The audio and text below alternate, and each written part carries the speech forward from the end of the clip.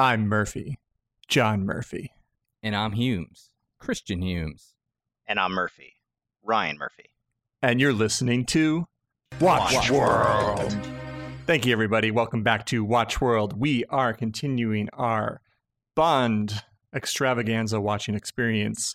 We are down to, I think, the final few. I think we only have about 6 or 7 left. But this episode, we will be discussing 1997's Tomorrow Never Dies. So, and with us all, joining us, once again, he was with us on GoldenEye. He'll be joining us for all the Brosnans, is from Murph's Movie Trivia, Mr. Ryan Murphy. Thank you very much, John. Thanks for having me on. I'm very thrilled and glad you guys invite me on for this. It's, like I said previously, it's great being able to talk about this. It's I don't want to say a dead franchise, but it's just a franchise no one I feel like loves or talks about. It still exists, and so it's just fun to share and go over these great details. I would say it's not a dead franchise because it's been going on forever. They won't release a new movie thanks to COVID, so it might be dead. I don't know. But as far as I think it's such a cultural touchstone for everything, and I think it's going to keep going forever. So I don't know, maybe. Ryan is sort of like our Wade during this Brosnan era. Yo, Jimbo. I'd rather be WP or WP Pepper. Well, yeah, but he's not like you. Yeah, you're like the Felix. Wade. Yeah. So it's you come in and you're the American that's going to help us other Americans with this mission. All right, I'm going to say something really controversial. Oh, let's hear it. So I think I hinted this last week. This is the first movie I saw in theaters. Mm-hmm. Mm-hmm. And I think this is the best Brosnan movie. Better than GoldenEye. I think that GoldenEye has some of the best moments in Bond. But I think that this is actually a better movie overall. That is my hot take. My quick hot take is I was very underwhelmed or disappointed by this movie. Oh, man. So, I remember just as time has gone on, I think I've only seen this a few times, but this is one of my lower to least favorite Bond movies. But there's a few things I appreciate, but in revisiting this, I think it has one of the better storylines. It was ahead of its time, is my hot take. Which is interesting because according to the trivia I was reading, they were still writing the script when they began production. So it's funny that you say that with the story, which I think it is. I do agree. I think it actually is a great story that is oddly relevant and predicted a lot of things. Yes. Oh, yes. Christian, I will let you. I just wanted to chime in on the quality of this movie for the other Bonds. As far as Pierce Brosnan Bonds, I don't know if I can say this is better than all of the other ones because I just want to go into them with a fresh mind, of course. But I don't know if it's my favorite. I think I liked GoldenEye slightly more than this. Mostly because I like the set piece of GoldenEye so much and the story. Yeah, no, there are elements of GoldenEye that are some of the best in the franchise that it's iconic. There's some of the best stuff. I just think from a overall package of a movie, if you take all the elements involved, and maybe I'm just crapping on the music of GoldenEye so much. The sound of it is bad. Mm-hmm. And to this, you go from this transition of this European techno music-y stuff to actually a classic, almost John Barry score that goes back to what Bond should sound like. It makes the movie seem so much better. I think for me, and this was a thing I felt throughout this whole movie, because he did sort of have, he had a sidekick character, which I always love, but for some reason in this movie, he felt a lot more like a silent protagonist than he did in GoldenEye, and for that reason alone, I think I like GoldenEye slightly more. I also think I love the concept of the villain in this, and I think the main villain, I think he was played extraordinarily well. I mean, I love that actor. Yeah, but he was also a little cartoony compared to what we had in GoldenEye. Yeah. I also don't know if GoldenEye is my favorite. I might like this stupid, what is it? World Is Not Enough, or Uh, Die Another You might Day. like that one. Well, maybe, and I think also I hinted at this a little bit last week that we discussed GoldenEye, but I didn't really get into it. But I think the fact that we grew up with the game, and that I think sometimes influences it definitely does. how we think about that movie sometimes, because it's so the layers of that are so ingrained in our psyche of how that It definitely does, but even then, I think the overall story of GoldenEye, I think, is slightly more. I don't know. I mean, this one's oddly prescient, so it's hard to obviously not look past that. And it has a lot in it that reminds me of The Spy Who Loved Me, which was a really good Roger Moore Bond. Yep. I don't know. They're both really good in different ways. I didn't mean to say, like shoot across the bow here of like, this is my belief, and you guys should respect it. I think both sides that you guys have presented have valid arguments. Well, John's on the far left side. We got Christian in the middle, and I'm on the far right, and we'll get a wide variety of opinions on this episode. I think you hinted at something there by saying you compared it to The Spy Who Loved Me. Yeah. And what I liked actually about this movie was it did actually harken back to the Roger Moore era. It definitely does. In a lot of ways, but then made it in a very modern and very creative in terms of action. I think these are some of the most creative action set pieces I've seen in any of the movies, actually. Any of them. From, the car to the motorcycle, and even like I love the final battle stuff on that ship, like the set piece, all the set pieces I think are really cool in this movie. So I think that overall, that's why I as an altogether piece and package together, I feel like I like this movie almost a little bit more than GoldenEye, just from a pure watching standpoint. Yeah, I mean, this movie feels like if you took License to Kill and you took, the one I just Spy said, Who Loved Me.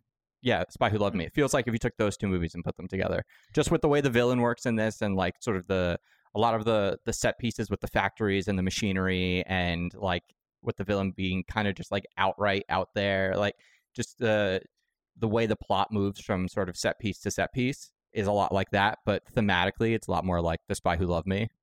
Yeah, and it's very like, instead of being a very personal story of like, oh, this character from Bond's past, blah blah blah. Yeah, like with the villain, it's just like Bond's on a mission. This is like he's given a mission and he's like got to go take care of this thing. Well, maybe that's the thing for it for me. Is GoldenEye feels like a more unique story, whereas this one I think is one of those Bond movies that feels like it's kind of redoing some of the better ideas Bond has had, but like in a much better way than they were presented before.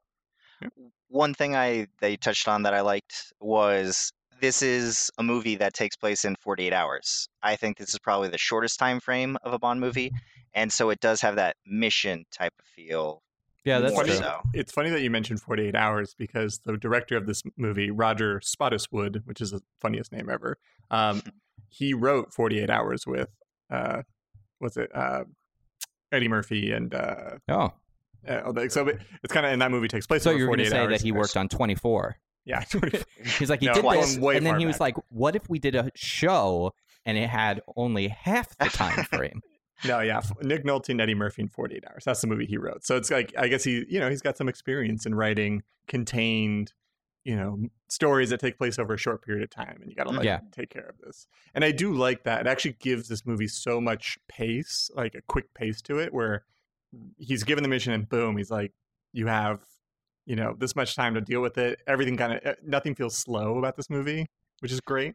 It's really well paced. So. And it's just the biggest harp for me of this that I kind of go against is I feel like I don't think Pierce Brosnan was bad, but a lot of the characters I felt were just kind of thrown in, and I felt flat. And the action scenes, even though there's a lot of it, it felt less spectacular, I guess, and so it was just kind of like gratuitous thrown in there. And so I guess for me, that's, I don't know, it just didn't carry it, but we'll get into it. I feel like art is subjective, and you're reading into all these action sequences differently than I was, because I thought they were great. Okay. But, but this, so this movie asks the question that nobody was asking, which is, what if Steve Jobs and Steve Wozniak were evil supervillains? Oh, see, because it feels more like social media. No, but like if you look at Elliot Carver and Henry Gupta Yeah. as together, it's Jobs and Wozniak. Okay. No, you're absolutely right. You're 100% right. Like one guy's the tech guy, one guy's the And salesman. there's Tim Cook in the background. Yeah, Tim Cook's in the background. Tim He's Cook's Stamper. the muscle. He's Stamper, yeah. But yeah, so obviously they wanted to do something centered around. Obviously, Jobs is a big inspiration, but then there's Bill Gates is like kind of inspiration here.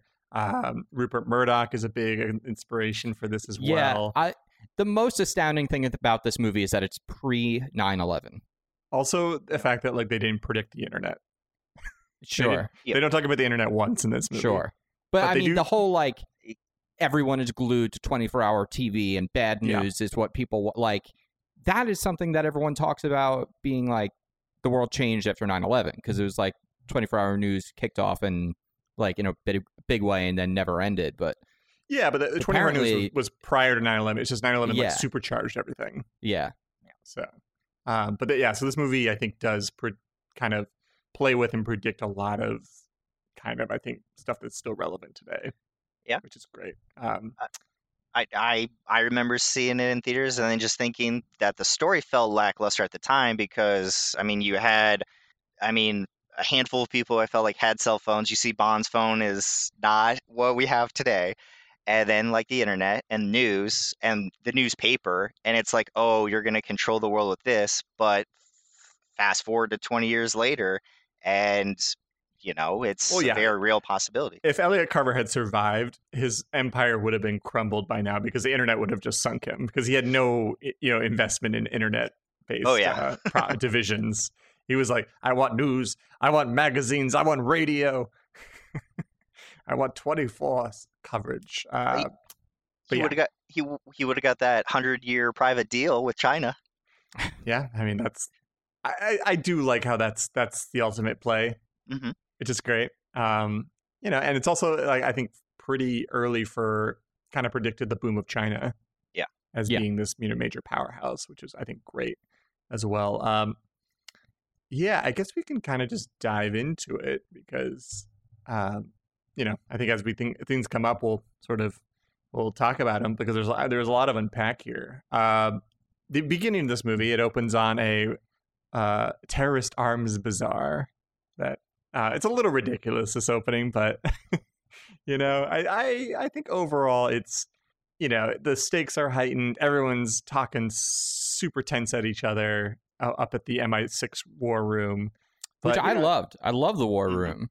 Like that Yeah. made it seem so much more like of a real structure MI6, and it made M seem so much more emotionally invested in Bond. All of the war room stuff with M was great. Yes. For as little she's given in this movie, she kills it every time. Yes. For all her stuff, like this is probably the least amount she's been in any movie, I think overall. But like all her stuff, it's like she just nails it out of the park. And then this is the first time they actually. So Robinson has always been a character that like is in the background of stuff, but usually he's like a stuffy old white guy. And this is the first time they update him with this actor Colin Salmon, and so they kind of finally update him with. I like this actor who plays Robinson because he's just just an interesting voice, interesting take. So, and with this war room, it gives that dynamic of what Bond is hearing in his head, or it's not just a cold open with just Bond out at the arms dealer. It builds that world better. So I like that. And with this action scene, I like that they're like, well, how are we going to start this cold open? Big action scene, big vehicles, and we got the plane and blowing up heavy artillery, and then I thought it delivered as a great cold open. Yeah, and it's they were just like, oh, we're just going to blow it all up, and so they launched the cruise missile, and then they're like, oh no, there's nuclear bombs there, and so Bond's got to fly them out on the plane. I think overall it's a great action set piece, and visually and great. Of course, in the internet day, you don't need to have an actual physical arms bazaar. I don't know exactly why they were all meeting in one place with all this like explosives all around them. But, what do you think about when how he gets out of the scene and he flies the jet? He's getting choked and then uses the ejector seat to shoot it up into the other plane. It's great. cool. Right? It was just cool. Yeah. I thought it was great. I thought because I forgot about that scene, and to watch it, and I was like, oh my god, that'd be such a horrible way to die. But it's like, well, he probably just broke his neck, but it's still pretty cool. Yeah, he probably was dead upon impact, and they didn't have to worry about explosion. But but and then he has the thing. I think the weakest part about Brosnan is that they give him way too many like one-liners. That Yes, and I think that he isn't quite the type of actor that is like a quippy actor. And this was part of my silent protagonist complaint. Was a lot of his speech was like he's not saying anything during these times, and then when he does, it's like a one-liner. It's like backseat driver. Yeah, Which is great. That was great though. So then we get to the main title sequence. Oh wait, hold on. One thing that's okay. Just one little other thing that I really liked about this scene was you guys previously have talked about Bond being reinvented over the years, and I think the first time we saw Bond, he's got a fat cigarette lit up, and when we see Bond in this, he tries lighting it and punches the guy, saying "filthy habit," and that's just a small way of them reinventing Bond for the modern age, and I thought it was cool. In this movie, Bond uses that trick twice. He uses the "I'm going to light a cigarette for somebody" twice and punches them. Oh yeah. Later, when he's helping out Wei Lin outside the plane, the one guy's waiting, and he's like tries to light the cigarette for him. It's like, oh, that's I guess Bond's go-to move here. It's a good move. And it's funny because at the time was '97. This is when like the tobacco companies were really starting to, get the heat on them. Yeah. So it's kind of funny that Bond was a regular smoking character, usually through all in books and movies, and then now it's like, oh, he's like anti-smoking. Which also, like, you'd think your top spy, you'd want to be physically fit as well and not be a smoker. Like, it has nothing Nowadays, to do yes, with like it being taboo or anything. It just seems ridiculous. Yeah. I mean, it's, you would think in a modern day, but probably back in the day when they're like, well, you're probably spending a lot of time in smoky clubs and interacting with other people and smoking, and you don't want to be the one weirdo that's like, sorry, I don't smoke. Okay. I have to keep my physical form in check. But yeah, so main title sequence, song done by Sheryl Crow. I love the opening of this song with like the kind of descending stringsy thing, and like it's like a slow spy type of song. It's like kind of a hidden gem for me a little bit. I also like how strongly, unlike GoldenEye, as Ryan had brought up, just the main theme started when the movie began too. The music is better in this movie all throughout. Yeah, I think this is the first time David Arnold composed, and he's done basically all the movies since then. So that's why he kind of brought back this big brassy John Barry-esque score to everything.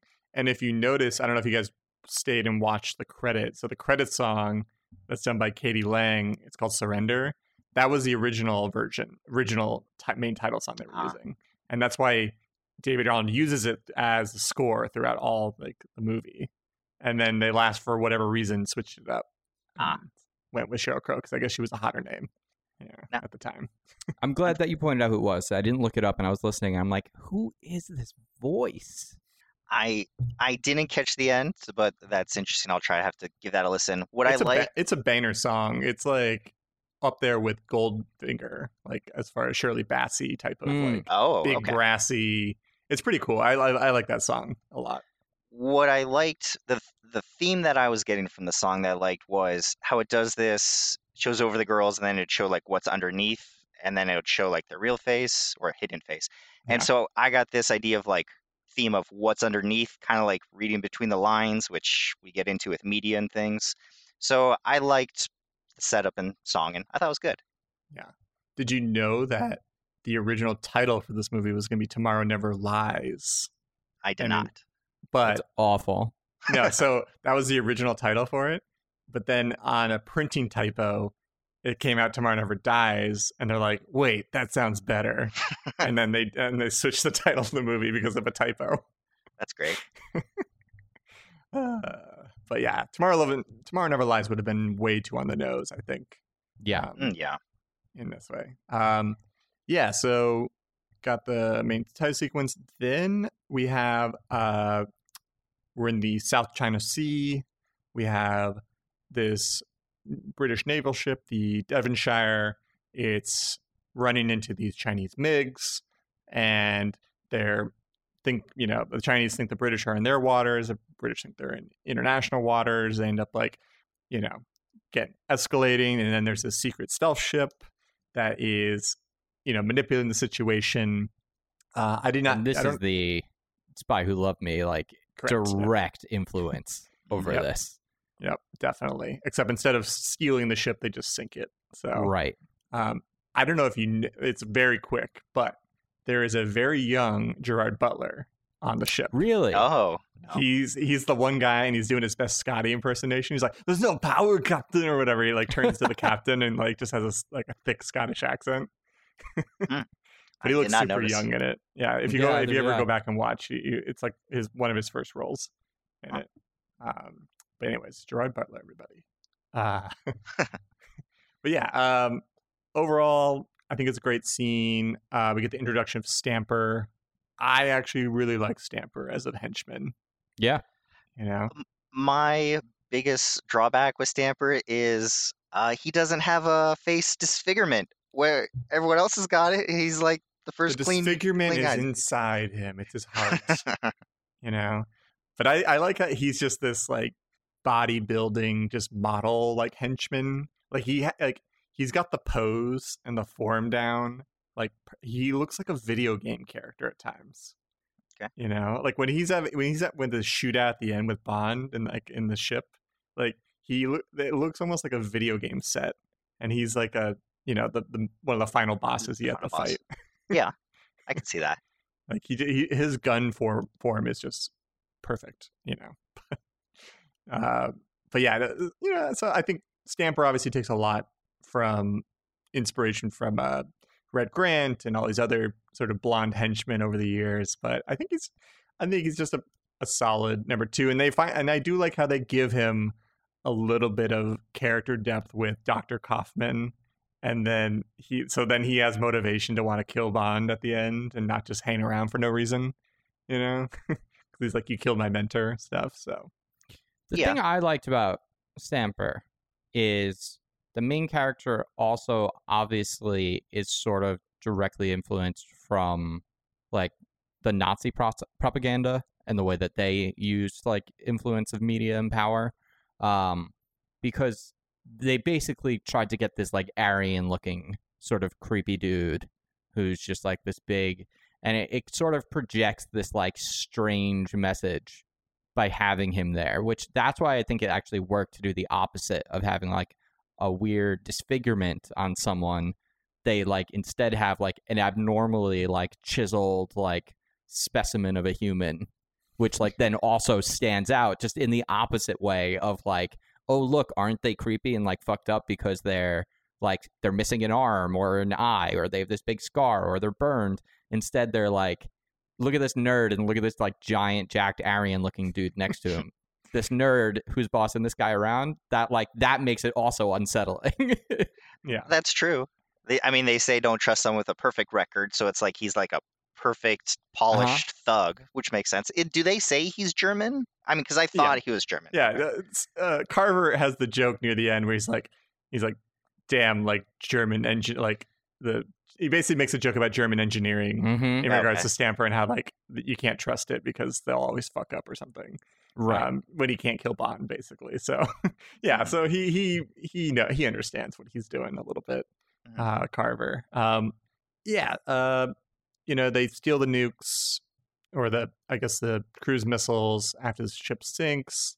And then we have the scene where M is meeting with the Secretary of Defense and everybody, and they're trying to figure out what to do. Well, was that? Don't we see Elliot Carver talking to his screens right before that? Oh yeah, we can dive into Elliot Carver stuff. He does his little Dr. Evil speech. Oh yeah. Okay. Because what I thought was, in seeing that scene, because it's this beautiful close up on his eyes, and I just feel that's the modern day content creator YouTuber who's creating the perfect thumbnail of like, yes, this is it. But go ahead. Yeah. I don't know. I just thought it was modern. And so once again, like that's why I love this story, is it fits today. And it was just like, and Jonathan Pryce is great Oh my as Elliot gosh. Carver. Oh my gosh. The I love Sparrow. that. I love so compared to Sean Bean playing Trevelyan, he's very reserved. Like he's playing it so tight and so just close to the chest. It's like they go the exact opposite with Carver. They do. It's just like he's like, I'm big, I'm brassy, I'm maniac. I'm just gonna talk like I'm an evil villain. But you kind of have to, right? Because for Trevelyan to work, he needs to be able to sell as the same type of man that Bond is. Yeah. But then for this guy to sell, he needs to be like an egotistical megalomaniac. He needs to be a narcissist. He needs to be like all eyes on me if he's going to use media to control the world. Because when he's in that party, he's basically saying like, yeah, I manipulated like the government based on like beef sales or whatever. And like he's like, yeah, I'm a morally questionable individual that will do whatever I can to get what I want. I also, by the way, think that they based some of his character traits off of like some directors that like they did not like, because he's got like especially like a lot of old school director habits of just being like, and then over there, and then like the snapping. It's like this really annoying habit some directors will have, like when they're in a control room. It's just a stupid thing. It was such a good thing to give him because it just made him seem like such kind of a schmuck.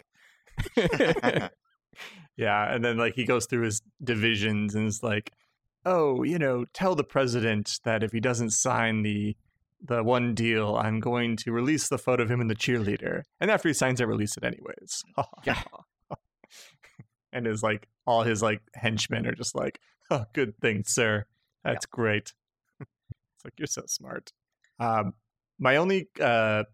only thing I notice that always bothers me when I watch this performance of Jonathan Pryce is his like left upper teeth are like a little bit lower than the rest of his teeth. So like every time he like smiles or does anything, it looks like he has gum in his teeth, and it always annoyed me when watching. Wait, explain this to me. So when Carver is like just talking or yelling or chanting or anything like that, it's like on his left side, his like teeth are lower. So like they always like show all the time. The gum line. Kind of, yeah. It's like, but you just see the white of his teeth there all the time. And so every time I'm like watching it, like it looks like he has gum in his mouth all the time.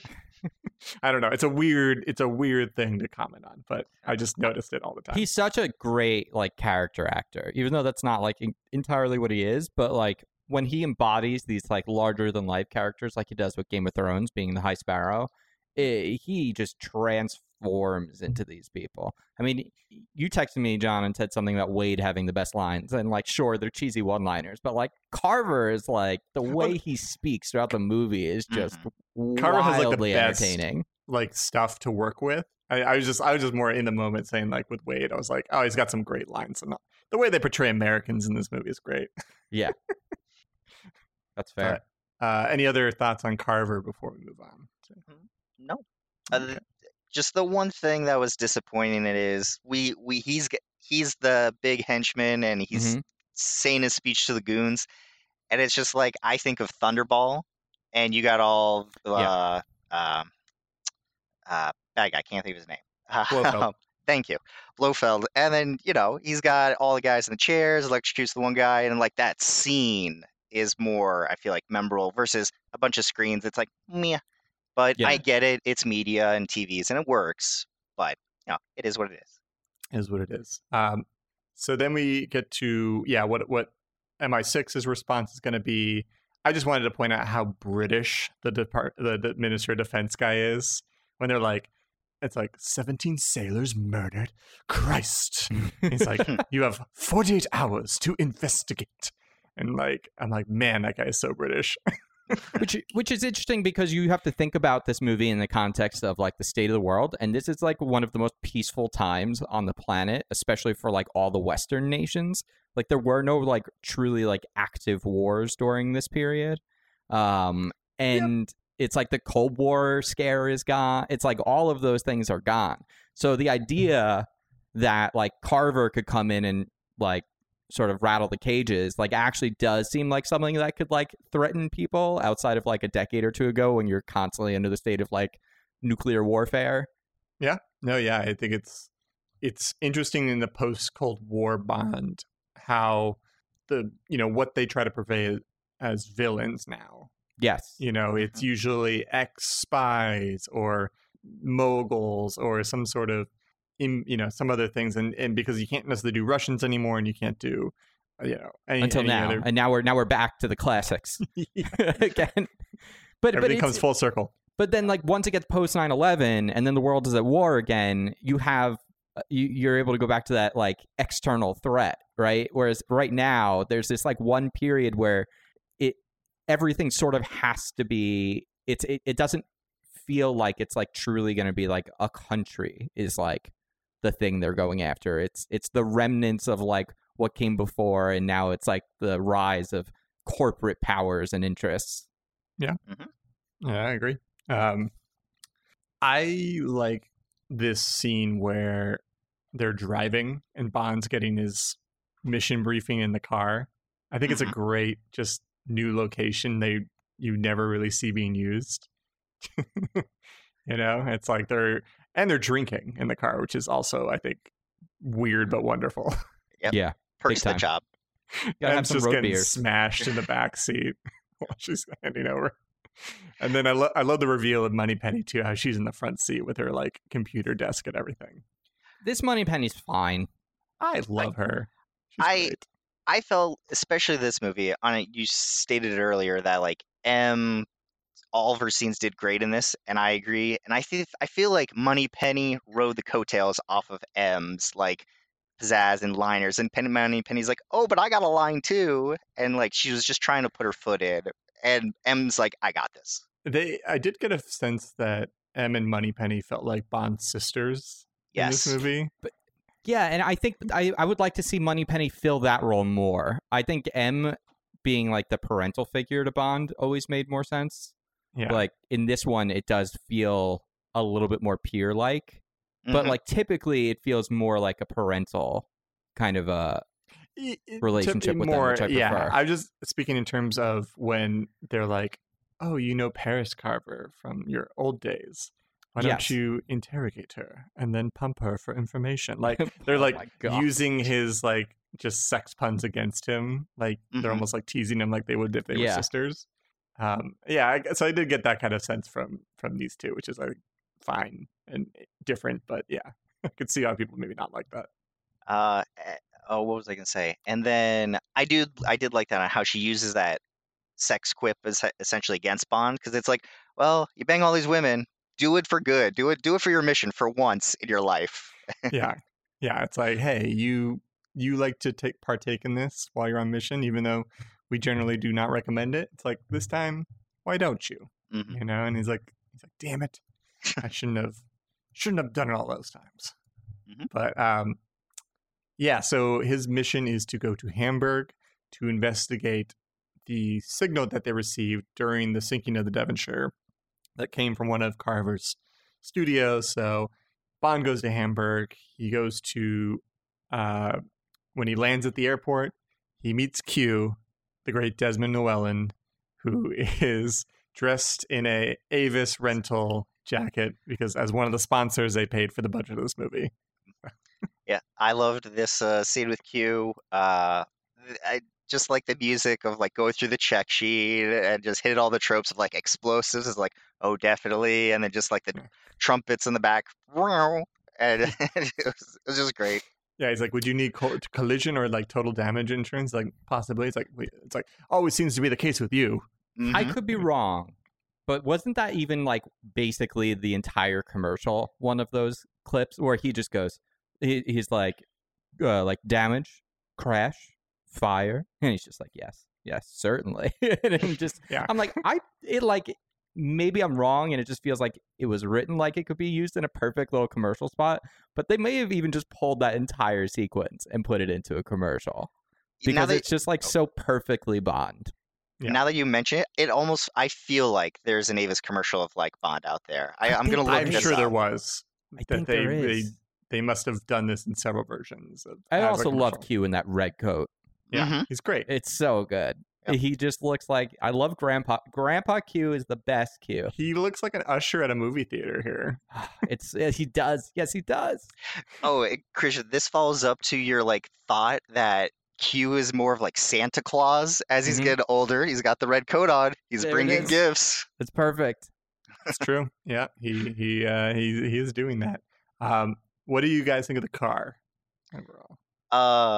I thought the car was cool. I loved the scene, the action scene they do it in. But what I loved even more so, is once again the movie being ahead of its time. Is this perfect generational technology gap that it's like at the time of seeing the movie, it's like, oh, it's funny. Q can't really operate, and Bond just whips out. Flash forward 20 years, the older generation just doesn't get technology, and you got the youngins teaching them. It's like so perfect. I think also I loved the gadgets on this car. This feels like the first Bond car in a long time that really feels tricked out. And it's sort of, I feel like this lays the groundwork for all future Bond cars, just with like when they're slamming it with the sledgehammers, and also the like electrified defense system. Like that stuff is so good. And we I got want all and that stuff. It's kind of funny because we got because of the prototype BMW in the previous movie, we got no Bond car basically. He Mhm. just drove it for a hot second and then gave it to Wade. So it's like they almost wanted to make up for that they're like, okay, we're gonna construct a whole action set piece around the car and make sure we use it. And then that just feels like something that's happened almost every time at this point, which Yeah. is great. And they should continue to do that. Yeah. But so yeah, the car is great. I think people criticize it a little bit for it being like a sedan, and it's like not like Cares. as Yeah. cool. But I think like it's Germany. It fits the environment it's in. Yeah. You know, it's more like a tank. yeah. You know. I did love all of its gadgets, but I like in all these Bond movies, and like even with this car specifically, did you guys ever like sit and think like, what if Q just like forgot to add one of these special features, like the tow cable gear thing or the rockets? It's like Bond is kind of screwed in those situations if he forgot just that one invention on it. Yeah, he kind of it is a little. He gets super lucky with discovering some of the things that he wasn't even explained to what it was, Mhm. and how he's like, oh yeah, I'll just turn the hood ornament into a buzz saw that will perfectly cut the metal wire and stuff. Mhm. But yeah, some of the gadgets. Sometimes Bond just discovers those gadgets and just plays with them, and they work out perfectly the way he Mhm. wants. But Mhm. it is what it is, you Yep. know. So Bond, after he gets the car, he goes to this party, where he meets up with Paris Carver, played by Terry Hatcher. Terry Hatcher, she's okay in this movie. She reminds me a lot of Jill St. John in Diamonds Are Forever. Just kind of not the greatest actor, but you know, passable for what it is. But overall, I just learned this, but so apparently they had to film all of her scenes really quickly because she found out she was pregnant, right? When she Oh. got the part. So they're like, we gotta film everything right away. And also the only reason why she did the role was because her husband, his lifelong dream was be married to a Bond girl, and so Ah, so that's the only reason why she did it. that's So cool. good for Terry. But what do you guys think of Paris? I felt similar. Fine, she's there. Yeah. I felt like I didn't quite believe the chemistry of the past life her and Bond had. I felt like in GoldenEye of how we showed like we tapped at like other backstories and plot lines, and like this movie kind of grabs it a little more of like, okay, we're gonna give you a bigger plot line right off of. But I don't know, I just didn't really believe and feel into it. It's kind of Totally. like, oh, I guess you had a Yeah, back. it just is a little forced. She just and- feels uncharismatic herself. yeah, and like I've been watching a lot of Desperate Housewives recently, and it's like she's one of the main characters in that, and she plays like a manic klutz in that, and fits way better in that role than Yeah. this. I also think as much as Bond looks cool when he's at like in nice suits and at like, you know, really nice locations, he doesn't actually seem like the rich stuck up people. And so like having him with someone like that just feels weird. Like he weirdly like comes off as someone who's like he's like putting on sort of a character when he's doing that stuff. Yeah, I mean, yeah, it's like he has he doesn't feel like elitist when he's Right. on set. He just likes to play dress up and go into So that world. it doesn't feel like he'd be like truly ever like into an elitist person like that either. Like, you know? Yeah, but they were young. They were in college. Sure. Yeah. His last words were, "I'll be right back." Jimmy Yeah. Bond. I love when he's like, when she's like, he'll take a, vodka martini or a shaken, not stirred, blah, blah, blah. And then it's like, well, and she'll be having tequila straight. Straight up. And it was like, Jesus. They must have met at a dive bar back in college. Jeez, it's Yeah. a crazy night. And she's can't like, think no, I'll of- take. I just can't picture Bond at college. Yeah, I guess he just instantly was in secret agent. He just didn't Yeah, go through you growing always up. know him as a secret agent. So it's like, what was he like as like a teenager or, Yeah. Like I he don't went know. through the military, you know? Mhm. So like I just pictured going to the military and then they I think he was just like a moody kid. Yeah. You Yeah. know? well, because he's He an was- orphan, right? Yeah, he's Yeah. an orphan. And he seems to hate everybody. So, Except M. He doesn't Except hate M. M. Yeah, he's got a close relationship. But yeah, so he just is like, I'm James Bond, a banker, and tries to like, I guess he comes in so hard on Carver. He when does. I'm like, Yeah. I don't know what his plan was here, because when he first meets Carver, he's just like starts using kind of these quips to basically say like, hey, I know that you did something with the encoder and you sent that ship off course and blah blah blah blah blah. And he's like, well, you seem to not be a banker. Yeah. Yeah. Pretty He's like, much. And excuse me, now I'm gonna go hit on your wife. So- Yeah. Yeah, he was just laying on real thick, and it's like, oh, good secret cover there, Bod. And yeah, it was obvious or just awkward, I guess. Yeah. But, I think maybe in his mind, he's like, I'm dealing with a narcissist, and the best way to do it is like hit them hard and quickly and knock them off of their game, maybe. Yeah, I think he just wanted to mess with him. I think Bond wanted to see how he would react. And he reacted by putting Bond in a studio room to get the crap beat out of him. I did like there was like the first kick they throw at him when he's on the ground. Like it was such a hard kick. I thought Bond broke his back on that kick. Some Mm. of these punches and kick sound effects they use in this movie are a little over the top. Especially in this scene, there's some punches that are thrown, and it's like, "Futum, futum, futum," and you're just like, whoa. You're like, Jesus. So, I did like Stamper's silver suit. He like walked into some light. I'm like, oh God, damn, he looks good in this movie. Yeah, I think he played up. most of people's attire in this movie, I think, is pretty damn good. Yeah. I don't think there's necessarily anyone's dressed like poorly or anything like that. Like Stamper, definitely. I think he was a model in Germany at the time, and literally he walked into I think the producers I think unfortunately you saw I think at the end they dedicated this to Cubby Broccoli because he died Yes. after GoldenEye. Ah. So a long time ago, but that's when his daughter took over and his son-in-law took over, Michael G. Wilson. So like apparently when the actor, I think his name is Götz Otto or something, Yes. when he just kind of walked in the studio one day and they're like, oh, you look imposing, like let's just cast you as like this guy, but yeah, he definitely has a model feel to him. I like to hope he just walked in and just didn't say anything. His presence. It was like, He oh, probably you're Stamper. he probably didn't know any English, so he's like, Were his lines dubbed by someone else? Because it felt like it. It didn't feel like he was saying them. I don't know for certain, but I didn't see any information necessarily whether or not he was. It dubbed or could just be his, like, it could have just been ADR that also was bad, but it doesn't feel like he was the one that was speaking during a lot of scenes. Yeah, I mean, I would not put it past them to do that. They've done it before in the past. Yeah.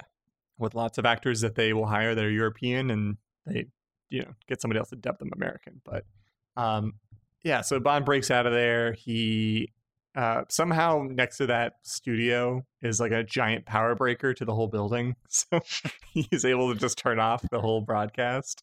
I feel so bad for that woman that's running the show for just like 5 seconds. She's like, I don't know what's happening. He's like, you're fired. Get out of here. Yeah, And totally different apartment. Not her Yeah. fault. Yeah, I felt bad for her. Yeah.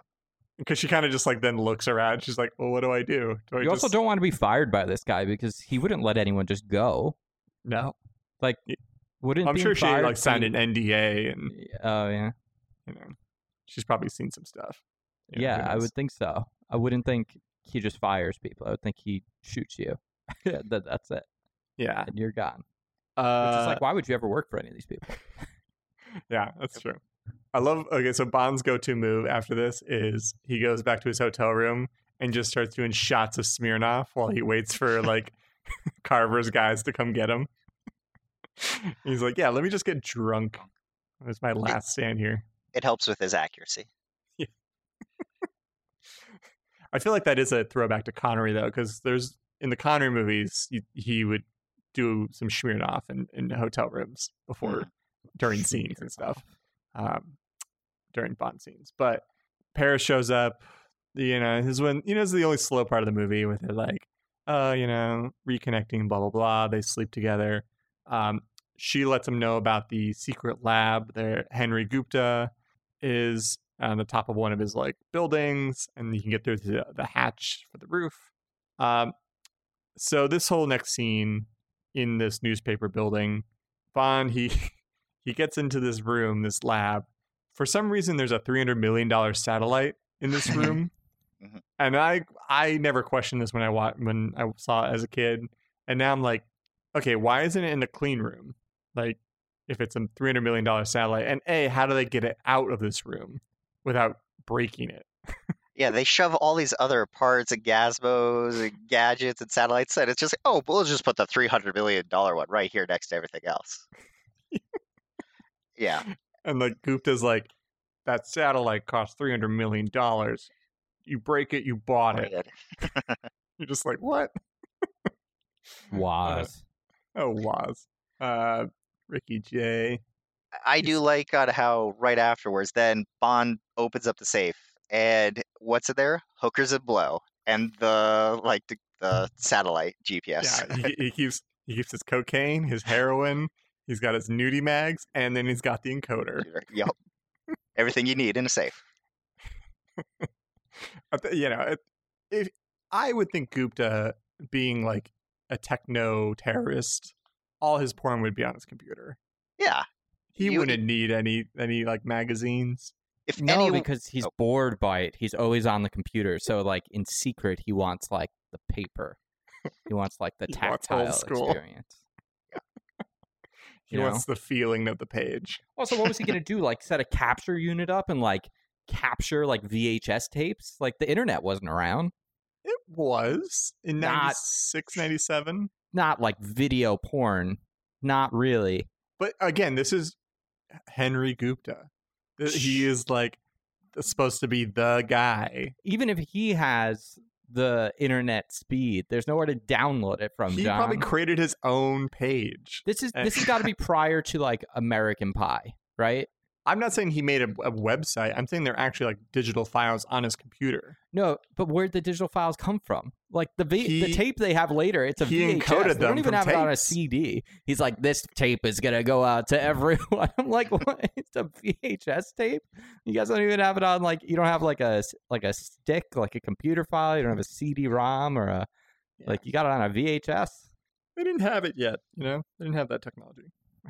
They had CD-ROMs. Yeah, but it's easier to use tapes. More visually interesting. This was what, 99? 97. 97? Yeah. Okay. So only like a year after GoldenEye? 2. Yeah, because GoldenEye was 95. Oh, I'm thinking about the game, I guess, was like 90. Yeah, the game was a year later. Okay. So, but yeah, so, yeah, that's where he finds the encoder. Then Wei Lin breaks into the lab too, and sets off the alarm. You have this kind of cheeky, them both getting away. Bond is the one that gets all the attention though, while she uses her little grappling hook and like waves goodbye to him. She's awesome. Yeah, I really like Michelle Yeoh. She's great. I like her in this movie. I think they give them enough where it's like, okay, we're two agents on a mission. We're not going to bog ourselves down in anything too sappy, because that's focused on mission. And then everything that's tied into anything emotional between them is because of the mission. Yes. You know, of like not leaving each other behind, saving one another, you know, all that stuff is like, it all feels natural. So I would think she's one of my favorite Bond girls, Oh, actually. So, well, I don't know. I just because I felt like that they're kind of cold in the beginning with her. Like we saw her at the party. We see this just quick little introduction again with her, and then I felt like they went from like 0 to 100 with like trying to force this romance towards the end. But with your point, with like the love romance is like the mission focus, and that makes more sense and a more valid point. But it, I just went from 0 to 100, and I don't know. It seemed like, oh, okay, I guess we're gonna make this a romance thing to me. but that's what I do like about it is that you don't get like necessarily there's almost a rivalry to them, Mm-hmm. That's how which I is felt. good. And then it's not really until they get on the motorcycle together is like when you kind of like start to feel like actually get a little bit there. And then after that, it's like I don't even know if it gets to 100 because they kind of keep it very surface level for the most part. You know, even just during the mission, it isn't really till the very end is like when you kind of like, that's when it takes it to 100. So Right. I mean, because like from after that shower scene from the helicopter, she's like, yeah. don't get any ideas. So she's like staying cold, and Bond's, doing his charm. And then they do her apartment scene, and then like Bond's kind of laid it on and like give it this look. And so that, but I agree, it comes on very strong at the end. Well, it's because it's Bond. He has to like he's a dog, you know, and he Mhm. needs Yeah. he's got to get his. So I like that she keeps it at distance for as long as possible. Yeah. Which is great. And then I feel like even at the end, I felt like it feels like almost like a one night stand on this cold pile of rubble. You know, that like I think they're both okay with never seeing each other again. They're Yeah. like, this is our one thing together, and like we both are understanding because we're both agents for opposing countries. Yep. And stuff. So I did really like their relationship and their dynamic between each other overall. Bond escapes the newspaper factory. He knocks that one guy into the newspaper machine, and it Mhm. just starts like printing blood onto the thing, and he's like, they'll print anything these days. Nice little stripe right in the center. Which I'm like, I don't know if it would do that. I don't know either. I mean, some papers would probably get splattered, but I'm not a paper machinist. I'm not savvy in the tech aspect. I just assume there's not a lot of like blades in like those machines. Like it's more just like a lot of ink and rollers, you know? Yeah. It might get really hot and you might get singed, but like and maybe crushed. Well, yeah, But but not if like- they pull a single, like even just like your finger through the roller, that's enough blood. That's true. Like that's what I assume happened is like his foot or his hand or his arm just gets pulled through. It's just like it's like him flattened onto the piece of paper, Yeah. just coming out. Like, help! Oh, like Play-Doh. Yeah. He takes the car back to hotel, puts the encoder in the glove compartment, goes to his hotel room. That's where he sees Paris dead. This is when we're introduced to Dr. Kaufman. I love this character. He is Oh, so Cha. good. Yeah. Yeah. You're in my Yeah. ear. It's too hot. He's like, Oh, go ahead. yeah. I think it's what I like about this character is that one, it's like he's interesting and funny, but it like helps broaden the world a little bit and expand it. And so it's like, oh, there are like these assassins for hire that like people that are just out here. And I like that there's just this character that he's the expert in celebrity death and knows Yep. how to just murder people, make it seem like suicide. Yeah, I agree. I think it is this nice like hitman. He's serious. He shows the VHS. It's just I was like, oh my god, that's a VHS. I haven't seen that in years, and then it's cutting edge technology. And then they decide they know he's this short lived character, so he does this thing. And it's just this little kind of humor in it. He's Yeah. a great moment in the movie. Yeah. And I love how Bond gets out of it using a gadget Hmm. to get out of the situation, which is great.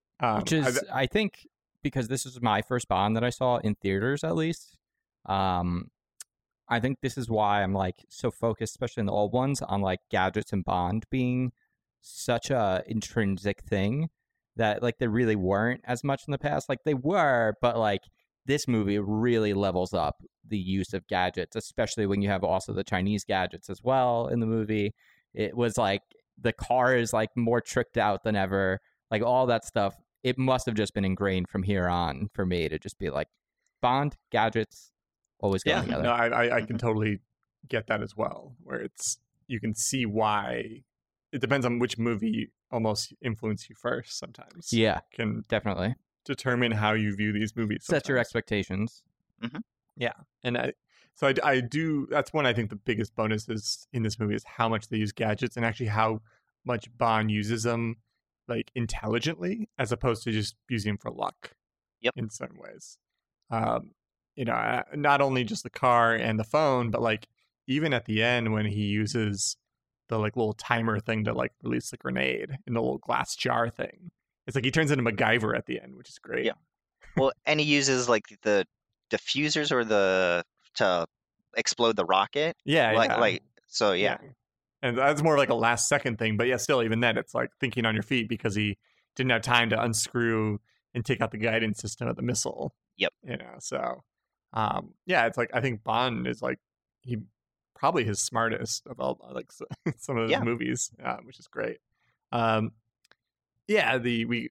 get the big car chase scene. I think obviously we talked about it a little bit. I just love how he's in the backseat of the car driving it. It's such a great like cut between what's going on in the car, and then it's like cut to him just having fun in the back of it. Things like even though it doesn't make sense how the window got smashed from an explosion, but didn't get smashed from a sledgehammer. I did like how they effectively did use it to have the rocket go through than the car. That guy had one job to do, and he biffed it. But the look on his face when he fucks up, he's like, "Oh shit." Yeah, great action scene. Using all the gadgets and just rolling around. Bond's having fun. It's great. And when he's done with it, he's like, "Yeah, screw it. I'll send this off the cliff." Mm-hmm. Returns it to Avis. Yep. Yeah. That's so good. And then anything else on the car garage stuff from Christian? Anything? No, I liked all of it. I mean, I was with you with why like the window break here, not later, but whatever. Yeah. Yeah, it's like one of those things where you just kind of suspend your disbelief. Yeah, that's fine. Whatever. Who cares? And the only thing that's like really crazy is that hood ornament buzzsaw, like how it's perfect. It's like you probably could have done without that, but I think you got to get that BMW logo close up. Yep. Is it me or since License to Kill it feels like the amount of heavy weaponry in these movies like went way up since basically License to Kill. Like the weapons that are used by the villains and by Bond just seem better, and like it's more clear that they're more dangerous, and there's more like rocket launchers and tanks and fighters, like just the weaponry and the commando vehicles. Effect. It's like the 80s action movie effect of all the guns got bigger in the 80s, so then it's like, of course, in these movies they're going to be bigger too. Yeah. Yep. Definitely turning away from that sly feel to big action. Yeah. Blockbuster thing. Like going back to if you're watching like the Connery stuff and even the Moors, it's like it's mostly just pistols. Mm-hmm. Yeah, like the bad guys, their hideouts, like no one's kitted out, whereas now everyone is. Mm-hmm. Like Bond is literally like going up against armies now. It feels like, which is a commentary in the Cold War. And how it did nothing but, stockpile weapons. And so now we're in this world where everyone's got all these high-tech, big busting weapons, and now people want to use them. So we need aliens to fight. Yeah, we need a common enemy. So then after he ends that, he goes and visits our good friend Wade, which is on the military base. This is the third time that Bond has dressed up in a military uniform in the movies because he's visiting a military base, a U.S. military base. So he's got to dress up. John loves Bond in a uniform. God, he's great in the uniform. He looks so good in it too. He does clean up. It is nice because you usually see him in his classic tux, so it's nice to see him cleaned up in a different way. Yeah. But when I was seeing this, I guess I didn't know if it was because of the forced 48 hours, but like, why is he bringing the like GPS thing to the Americans? I know it like was their guidance system, but is it like, why not tell MI6 or like bring it to them? Because like, isn't that his business or company he works for, government? I think obviously they need to work in Wade/Felix. Yeah. Somehow. But in the movie, I think it's he doesn't have time to go back to and get approval from MI6 and like try to test out the encoder on like their system because probably the military in this water isn't even going to help them because they're like sort of geared towards this threat in China kind of thing, and they're all going to that. So he's like, well, I'll like ask the Americans because they're kind of standing back out of the situation. And then Wade just happens to be there because he's like, Wade, what are you doing here? He's like, the world's my office. Like, that's why he has some great lines in this movie. Do you think Wade secretly put a tracker on Bond and just hopes that Bond lands on the same spot? He's like, oh, hey, I just happen to be here too. Yeah, he's like the stalker version of Felix where he like is constantly tracking where Bond is going. And so he just shows up where he is. He's like, oh, hey, we showed up in the same spot. Why, again, did they do Wade and not Felix? I think because they were so keeping to this idea that the movies are continuous. Oh, right. That it didn't make sense that Felix got his legs chopped off. Right. Okay. Yeah, I forgot. They're ludicrous. It wasn't until I think Casino Royale did they decide like we're kind of doing a soft reboot. So in this though, that's why it's Wade and not Felix. Then we get the Halo jump thing, and the scene between Wade, that other like guy, and just the Americans are all crazy in the scene when he's like explaining what the Halo jump is, and he's like, if you don't, make sure you use your oxygen tank, or you'll die by asphyxiation. And then Wade's like, sounds like my first wife. Nope. Very American. Yeah, and then they're all freaked out because it's like, oh, he's landing near Vietnam, and if he gets caught, he's like, oh, he's got a bunch of American symbols on his his equipment. He's like, God, we're gonna be so pissed. Like, as if at this point in '97 anyone cared that the U.S. was in Vietnam. Right. It's like such a stereotype of Americans, which is kind of funny to see us being stereotyped as constantly freaking out about that stuff. But did he need to do? Okay, so like I was confused. The one thing I was confused about the Halo jump was if it's a Halo jump, you're doing such a high altitude. So once they open up the back of that plane, everybody would just get sucked out. Oh, that's a good point. I didn't think about that. I don't know how those Halo jump works. But that makes sense. That's what my assumption is, that like the reason why you're jumping so high and that's why you need oxygen is because the air is so thin. And thus, if once the plane opens up, the pressure inside would just get released out. So, but again, another suspension of disbelief. Maybe I think actually they depressurized that cabin ahead of time. So, like before they open the door, they would depressurize it so everything doesn't get sucked out. So it would probably be tough to breathe long term, and they just didn't include that part, I guess. Show Wade like. Yeah. He would die in like 5 minutes or 5 seconds. But the Halo jump is cool. I liked the Halo jump a lot. I thought that was awesome. Yeah, it's great. All the underwater stuff is, it's like a interesting change up, and it's not the most interesting stuff, but he runs into Wei Lin again down there because she's just always one step ahead of him.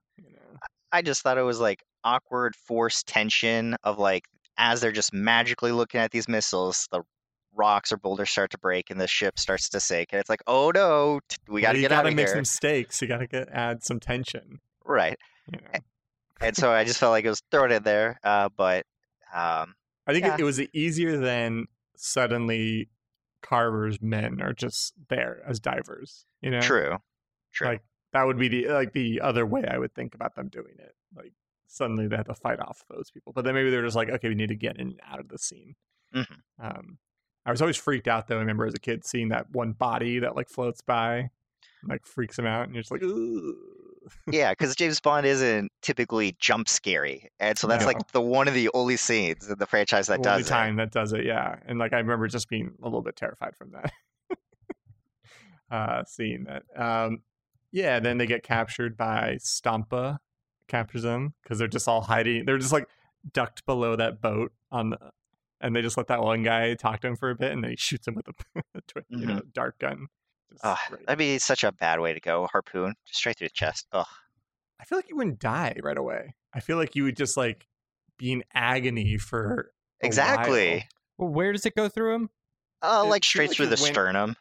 Yeah, like it would probably he would bleed out from this esophagus and into his stomach and all of this. Ugh. Yeah, I mean, I guess it just depends. Like if it goes through his spine or if it goes through his heart, he may as well basically just be dead instantly. But you're Yeah, right. the heart I understand, but it didn't seem like it was going through his heart. Yeah, so you're right. It would be like you're just like getting impaled. Like you know how many times I've seen like those things where like this guy like fell on this like fence or barbed wire, and then they had to take him to the hospital, and he's just got this like pole through him for like hours. You know, That's the part of the movie you don't see is that guy. He gets fished out of the water and then he has to go to the hospital for a long time. I feel like Carver would bring him back in the ship just so that he could like yell at him and then kill him. It's true, maybe. But yeah, Stampa would kill him over again, shoot him again. So Bond and Wei Lin are handcuffed together, and they're taken to the it's a Hanoi headquarters of Carver. Bond says something incorrect here, which he says he sees the big picture, the big portrait of Carver on the side of the building. He's like, oh, it seems like someone has the Oedipus complex. And I'm like, no, that's not what he has, because he's not in love with his mother. He has a narcissist complex. Right, because he mentions that, and I thought the same thing. I'm like, I gotta relook this up because I don't think that that's like a very Princess Bride. It's like I don't think that means what you think it means. It is. It's like for some reason I guess they thought that him having an Oedipus complex is the correct term, but it's like no, that's not it at all. Mm-hmm. Unless we were seeing something that's not. We were never shown something that Carver is in love with his mother or something. I don't know. Yeah. That was in the deleted scenes. I had the same thought, and then I just assumed I was wrong as to what Oedipus. I didn't look it up again. I just assumed I was wrong. I was like, oh, that must be a different thing that I can't remember the name for. That's weird. How does that make it through? Maybe because I mentioned how they were writing it while they were actually starting production, they were still writing things, and maybe it was like ad-lib or like it was. They did, I don't know, for whatever reason they put it in there and then Well, yeah, and I think maybe one guy like you, Christian, thought that it was that, and nobody corrected him. Yeah, not everyone had Google in their pockets to like confirm it, and they just rode with it. No, I mean, like I thought the same as you that it was what it is. Okay. But I just assumed like, well, why would they put that? That doesn't make any sense. I must be wrong. And then I didn't Google to check to see if I was wrong. Turns out you guys did, and you were right. This is what the world was like before the internet, when you could check that stuff. People would just assume things, and then that would be it. Mm-hmm. But then again, I guess they wouldn't have disinformation back then. So I don't know. Maybe is it better now? Who knows? We're all living in a simulation. Yes. So we get the kind of showdown between Carver, Stamper, Bond, Wei Lin. Wei Lin sees that there's this other guy, General Chan, that was meeting with Carver. We get a couple of sort of villain monologues throughout the most of the movie, but this one is sort of the general version of, the world has moved past traditional warfare. War is now it's information. That is the new era of war, and he's like, and I'm the supreme commander with my divisions and stuff. So, we have this great line from Carver where after Bond calls him insane, he's like, the only difference between insanity and genius is measured only by success. Mm-hmm. I love the line. It's my favorite line in the movie. It is good. It's good. It's a little cheesy, but it's good. Yeah. It's so it's great. But any thoughts on this scene before the torture stuff? Yeah, I mean, this is where his character, I think, as much as I get, you know what it is? I never feared his character. Like, I believed him. I thought he was, like, compelling. So, like, he definitely kept me, like, watching the whole time because he's such a good actor. And, like, the way he delivered the lines, he did such a great job of it. Like, he definitely, like, you know, like, he's, like, delivering an evil keynote. But he always kind of just felt like a weirdo that someone just needed to, like, slap and be like, shut up. Just, like... But that's, like, most of these guys are like that, yeah. You know?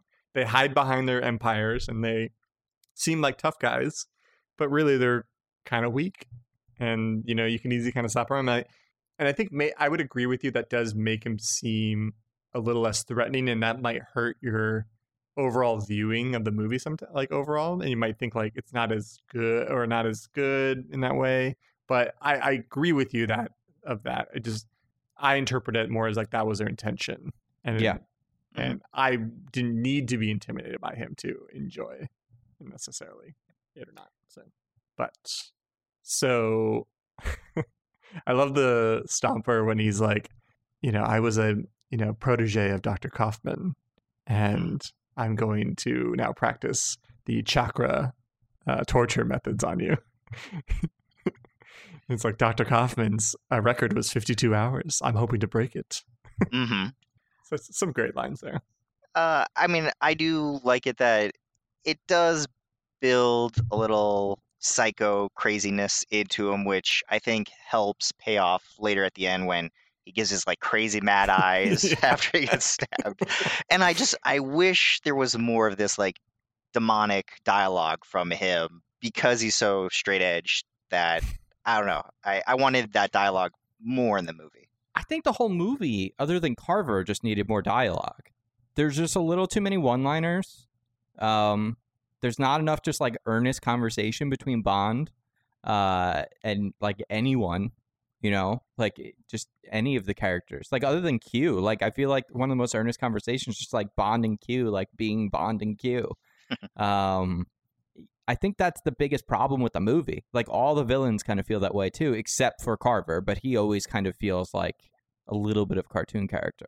Again, I do love it. I do love this movie. I thought it was great. But I think that like that's the whole time I just kept feeling like they sounded like a video game narrative. A lot of the like dialogue in the movie. Yeah, I could like, see that. Mostly to be entertaining or sometimes move the plot forward, but didn't feel like it was organic from the characters a lot of the time. Yeah, actually, so like I think what I want to say is that maybe saying this is better than GoldenEye is not necessarily true, but I think for me personally is more entertaining because I think all the elements that do make it entertaining are cranked up to a certain level. Oh yeah, for sure. That I think make it. It's a better action movie, definitely. You know, even though I do think the action elements in GoldenEye are some of the best. They're great. I think overall here, I think there's just some. It's just like I almost watched this movie twice. That's how much fun I had like watching it. So I'm still split on which one I like better. Just putting it out there. But I've been trying to figure it out the whole time because like James Bond, I do want to change this narrative though that people constantly say that GoldenEye is the only good Brosnan movie and then the rest suck. And I think actually it's only Die Another Day sucks. And even then it's got some good stuff in it. But the other three and we'll get to World's Not Enough. That's the one with the space laser? Yeah. Right? Yeah. I love that Icarus. movie. I think they're all great. I think that movie rules. It's so trash, but I love it. Because it's loaded with gadgets. It's right up your alley. It's so great. Yeah. It's got the best car, even though it's the worst car. But even when we get to World's Not Enough, I think there are some really good things in that one too. And I think people, like that might be my favorite Brosnan. Yeah. Because of the character stuff in that one. There's some great performances there. Minus Denise Richards. Maybe Brosnan, the Brosnan era might end up being my favorite. I know. I mean, there's some good stuff here. I think we could rehash that once we get through Die Another Day. Yeah. Because I have some holes from World's Not Enough and Die Another Day. So, it'll be interesting. Anyways, let's power through the rest of this movie. Let's do it. Motorcycle chase. I think this is a great motorcycle chase. Totally agree. I think it's constructed well. Just the fact that they're handcuffed together and they have to like work out how they're going to steer the bike, and just the going through all these sets. It's like I think it's great. I think this is like one of the best motorcycle chases I've seen. the one thing that threw me off, or like, once again, not a helicopter pilot, but and it's really cool and intimidating seeing a You mean when he helicopter. tipped his thing down and is like, I'm just going to murder people? For Yeah, it's crazy and it's awesome. But at the same time, as a helicopter pilot, like, that is so awful. Like, anything could go wrong. I could hit a brick. I feel like those propellers aren't as like sturdy as people think. And I think like even like hitting wood might break them. Like if I was a pilot, I'd be like, yo, this is hella dangerous. But I'm going to look baller as fuck doing it. So let's go. But it's like, listen, I'm broke. I need this job. I will do whatever Carver says. And if he says kill Bond at any means necessary, fine. I will tip this helicopter down Gotta into get that an Christmas open bonus. marketplace, trying to kill them. Intimidating. He does it twice. He tries to pull that move twice in a row. Yep. Which is I was crazy. into it personally. Yeah, no, I it's thought great. it was awesome. Yeah. And then I do like when at the end when the helicopter blows up, the last like scene you see is like 4 clear Dummies. mannequins in the helicopter. They give too much time to those dummy shots. Like I know it's only a brief second, but it's too much. You can tell. Yeah. Well, that's what happens when you are about to die. Your body freezes in a way that Like plastic? you become a mannequin. Yeah. Like people, this is what people don't tell you. Yeah. This is what happens. And when they captured it, they actually It's- killed those people. You shed your human chrysalis Your right before soul you die. leaving your body, and Yeah. what's left is a mannequin. Turns out we're made of plastic. So that's great. Yeah, and then like you get this brief scene of Waylon hooks Bond up to that pipe after they take a shower together for some reason. You get her little secret headquarters. You get some of the people from General Chang that come to try to get her. You got to get your like little kung fu thing here. Mhm. I think because if you're gonna have, Michelle Yeoh, and you're gonna have, some elements of China in here, you're gonna, gotta have some of that, It's true. stuff.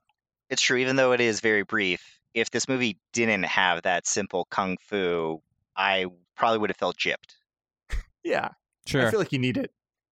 Even with Michelle Yeoh using some kung fu stuff at the end, and like some of the action stuff, it's like, yeah, it's good to have like a straight up, let's get her and a bunch of stuntmen just kind of whacking each other. Yeah. And then the gadget stuff is all great. Some in this scene, she has that random like when that one guy wakes back up after they've been talking for a while, and she just hits a button, and like, what is it, like just a chair flies at him, or some sort of like A block. just a perfect setup. Did you guys get the feeling that there was like this weird, like they're going over the mission, but it was like a mini Q scene? Because like he's playing with the gadgets and he doesn't know what they do. Yeah. And so it was interesting. Yeah. It was awesome. It was QQ. It was the Chinese Q. It's Chinese email joke for anyone that gets it. If you ever worked anywhere where you had a lot of Chinese customers, the Chinese email, like they're like at Gmail, is QQ. Oh, Good to know. did not know. I don't Yeah. remember this from my Apple days. Yeah, and they get like it's like generated like hex code, so it's like letters and numbers at QQ. Like a lot of the time, it was never like words. Oh wow. Yeah, but that's because like their email system and everything that goes through the state is sort of like government structured. So at least that's how it was anyway. But just deep cut joke for anyone that knows this information. Yeah, Christian is a spy for, working. He worked with Wei Lin back in the day. I do want to just say, you're like, well, I don't know why they had to shower together. The one thing that I feel like I will never be like, oh, Bond doesn't need to sleep with the women. If they are other spies, Oh yeah. I think it's fair game. And the reason is, to me, it's just like the Olympics. Like, you get these people that are basically working and like pushing their bodies all the time.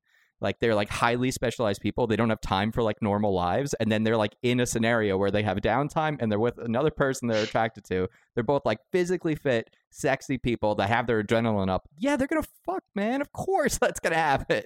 Also, I just realized why they shower together. Why they take that shower together. It's because they jumped in that pool of water to escape the the helicopter, and that's probably filthy as hell.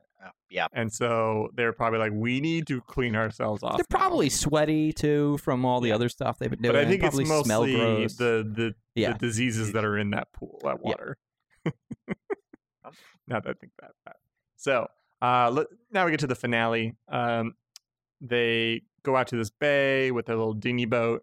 They find the stealth boat that Carver's been using to escalate the situation. They sneak on board. They're going to obviously put mines on it. Wei Lin gets captured. Bond kind of fakes his death with a soldier's body. Overall, I just think this whole sequence is great. I think this set is like really cool.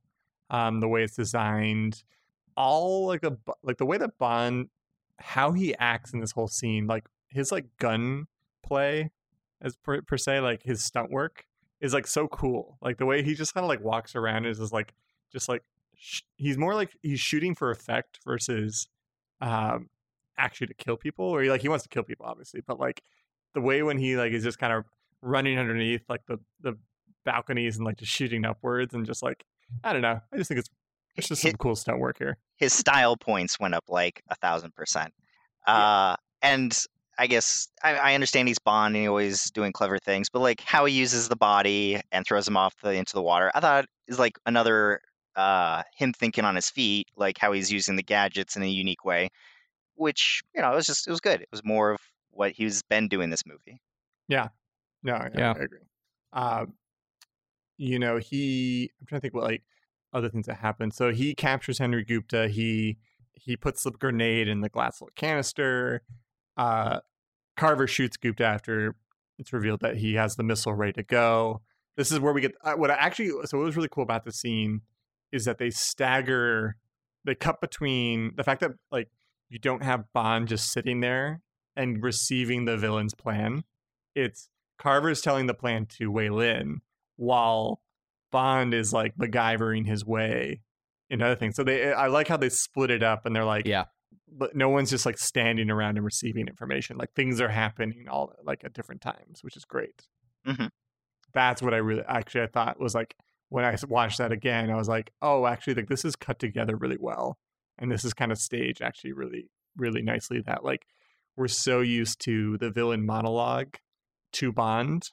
Mm-hmm. And it's like, oh, I get why he's telling Wei Lin this, because it's about General Zhang and it's about like what he's going to use the cruise missile for to blow up Beijing, basically.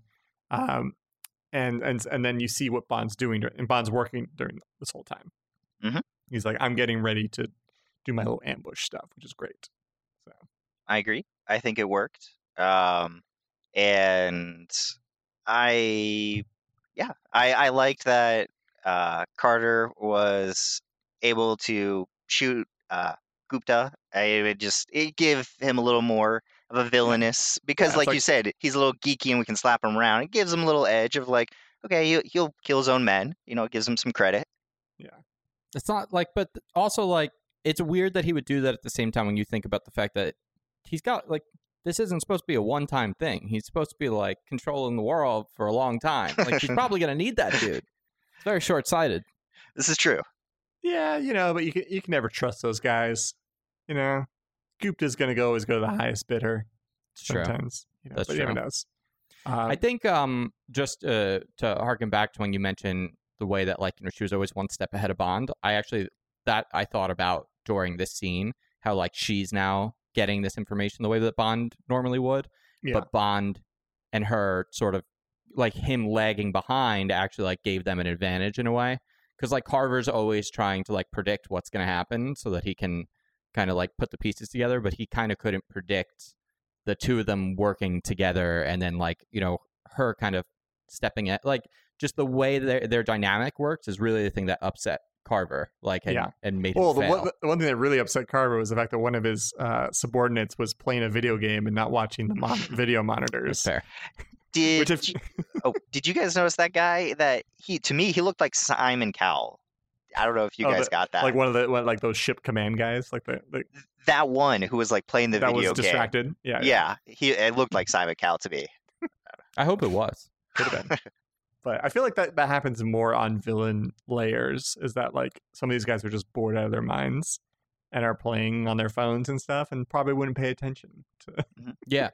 I like that a lot because like where like again, one thing I always think about is like how did they fill this building? Like who are these dudes? Who are they? Are they just people that need money? Like I'm assuming so they work for Carver, and I bet they're just, it's like they don't Fox care that they're like News- terrorists now. Yeah, or it's like if people that worked at Fox News got really involved with creating the Yeah. news. Well, just because those people too, like they're not doing heinous evil stuff like 24/7. Like at some point, like they're sitting there, like the people that are like working on those shows, they're sitting there and like they're on Candy Crush and they're not paying attention. So like I kind of appreciate that. Like there's someone that's there that's like, oh, I don't really care about all this. This was just the job that I happened to get. I bet most of them are there like, I'm here covering this escalating war in the sea here. It's like I actually wasn't here. I don't know why I'm doing here, but yeah. To them, most of these guys, it's just the job, So it's like in Avengers when there's someone that's playing like Space Invaders or something. Tony calls it out. Yeah. That's what it reminds me of. The only other like one thing I just wanted to point out was, and it's like the weakest part of the movie, is when Carver like mocks Wei Lin and her like karate or her kung fu moves. Yeah. And I was like, this is probably the weakest part of the movie. Yeah. I'm just like, don't need it. But then I don't know, quickly goes from a worse part to a greater part where Bond kills Carter with the saw, and I think that's up there for one of the better Bond deaths. Of Like that saw is pretty great, and it isn't used again until now, and it's pretty cool. Yeah, I like it. It's great. The line where he's like, you know what they say, give the people what they want. I don't know what that means, but okay. Yeah, is the me again people of License to Kill? Yeah. Oh yeah, definitely with the saw stuff. Yeah. Yeah, but also like he had a specific thing against this man because he actually had a fling with his former wife, who now he killed, like just like in License to Kill, like when he like burns him alive, and also like the other guy gets thrown into the factory machinery. Like it's very much a combination of those things. Yeah, no, it's like it's a little personal for Bond in this sense. Yeah, it's like he doesn't just want to capture Carver. He's like, I don't mind killing you. Which is why it's unfortunate that she just seems like this she seemed like this elitist person and not someone that like had real chemistry with Bond, because I think you have to almost remember that fact during that scene. And like I actually would have preferred if instead of saying that quippy line he said like this one was for her or something. Yeah. Like From Paris with Love. Yeah, there you go. That could have been the name of the movie some too. Paris joke, quip line. Yeah. But it is what it is. And like most Bond movies, the main villain is defeated, and there's always a henchman that remains. With Stampa, this all stuff is great. I love when like the ship is like getting destroyed, and like the lighting's all cool, and the fire, and he, Stampa's just like hulking out for some reason. He gets stabbed in the bicep and in the chest. I thought it was so creative how Bond, he traps him in with the rocket, and then he's trying to fall off into the water, and Stampa's like, no, we're gonna die together. And he's like, I gotta get out of this vest, and he's like, oh, thanks, I'll pull the knife out of you and use it to cut them. That's such a great moment. It's just like so subtle, but it's like, oh yeah, let me use the equipment that's around me. Thank you. Once again, more of him just thinking on his feet and using the knife. But I thought it was weird in the very beginning of this how like he's on the rocket getting ready to do his thing, and then all of a sudden Stampa has Wei Lin in like chains dangling. It's like, how did she not scream? How did he not make any sounds? But I like the scenes. Yeah.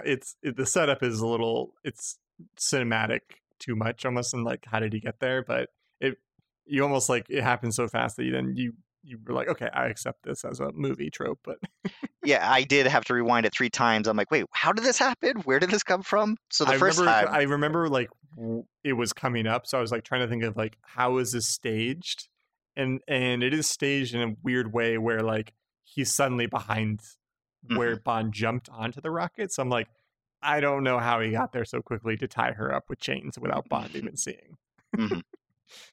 But it is like cool that he's racing the clock to both stop the missile, stop Stampa, and then get in the water to like try to save her. And then the timing's all cool, and like the ship is exploding while they're underwater, which is great. Yeah, it looks cool. The visual element and the fact that like he's kissing her, but he's also just trying to save her by pushing oxygen into her mouth. It's the way I kiss. You just push oxygen into them. It's his. That's why women fall in love with him. No one else does that. Just gives them a breath of fresh air. Ooh, nice. The breath of life. And then this movie just like ends. Just boom. Just like ship explodes. We're on the Rebel. You get the brief scene with M and Moneypenny where it's like, tell the press that Elliot Carver committed suicide on his yacht. I did like that. I liked M writing his obit page, which I thought was just fun and cool. Yeah.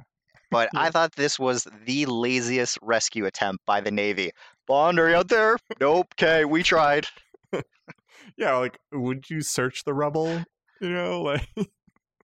I don't know. Yeah, I agree with that. It's like a little, like, you know, it is what it is. It is what it is. Yeah. And then maybe like after they do it, they're like, okay, how do we get out of here? Like, is that boat gonna come back? I don't know. Maybe they're just like taking broken metal and just paddling in silence. Like, awkward. Yeah. They're using Stampa's body, his singed body, to like row themselves back to shore. But so that is Tomorrow Never Dies. Any final thoughts on this fun adventure? I guess I had low expectations from what I remembered. In rewatching it, the story really impressed me because I felt it was so present in today. And I thought there was good elements, but I felt like it was more thrown together than cohesive in my mind. So yeah, that's my general thoughts. I think the action set pieces, and I think the concept of who the villain was felt smaller than everything else that happens in the movie. Like he almost felt like mismatched a little bit, just because he was so cartoony at times. Even though I loved it, like I did love it, but everything else was like kind of serious. Like the action felt real. Like a lot of the villains seemed scary. Like because like this is like the most heavily armed they've been. Like it was like a weird kind of like balance between the two. That being said, some of the best like music scoring in the movie in a while. Some of the best gadgets. All the characters were like at least interesting. Like there's, you know, you get a little bit of everything in it. But I don't know if any one particular thing outshined. Like, what do you think was the best thing that this movie does? For me, I think that the reason why I liked it so much, I think it actually is a great entertaining movie and my favorite Brosnan so far overall, and I think of the four, is that it's a combination of modern Bond that mixes in what elements that has made it great in the past of Roger Moore, which is megalomaniacal, campy villain, over the top, mixed in with modern, really creative action set pieces that are different, a lot of gadgets. I think maybe the weakest part is like what you said is Bond as a character is probably the least of a character, and he's more just he's on a mission and he's not given much internally to do as opposed to maybe in GoldenEye and other things, because it's not as focused on him and his past as a character. But I think overall, like, I think it does a lot of things really, really well. And I think it just kind of, for some reason, people just kind of forget about this movie. I think because it's maybe feels like it's too campy at times. I think it's just because I think none of the villains are scary. I think it's almost like they didn't go far enough with it. They did so many things, but they didn't actually go like far enough with a lot of them. Like the main villain, yes, like they definitely, that was like the one, if they like nailed any character, it was like Carver. But the people he's surrounded with, like, I wish Gupta was like a little bit more like fidgety or strange or weird. And I think Ricky Jay as Henry Gupta is the weakest part because he is not acting. He is just staring straight into whatever near director's face is next to the camera, Yeah. and it's just saying its lines. Well, and then like Stampa, like I don't know, like if I think they just needed to go a little farther with all the characters in some ways. But there's no lull in the movie, which is really good. Like pretty much from beginning to end, I'm like pretty much captivated. It is incredibly entertaining. Whereas in GoldenEye, like if we were comparing them, there are lulls. I feel like GoldenEye for me is higher highs and lower lows, and this is like very consistent. Yeah, that's like I would agree in terms of there's less hills, but that doesn't mean it doesn't.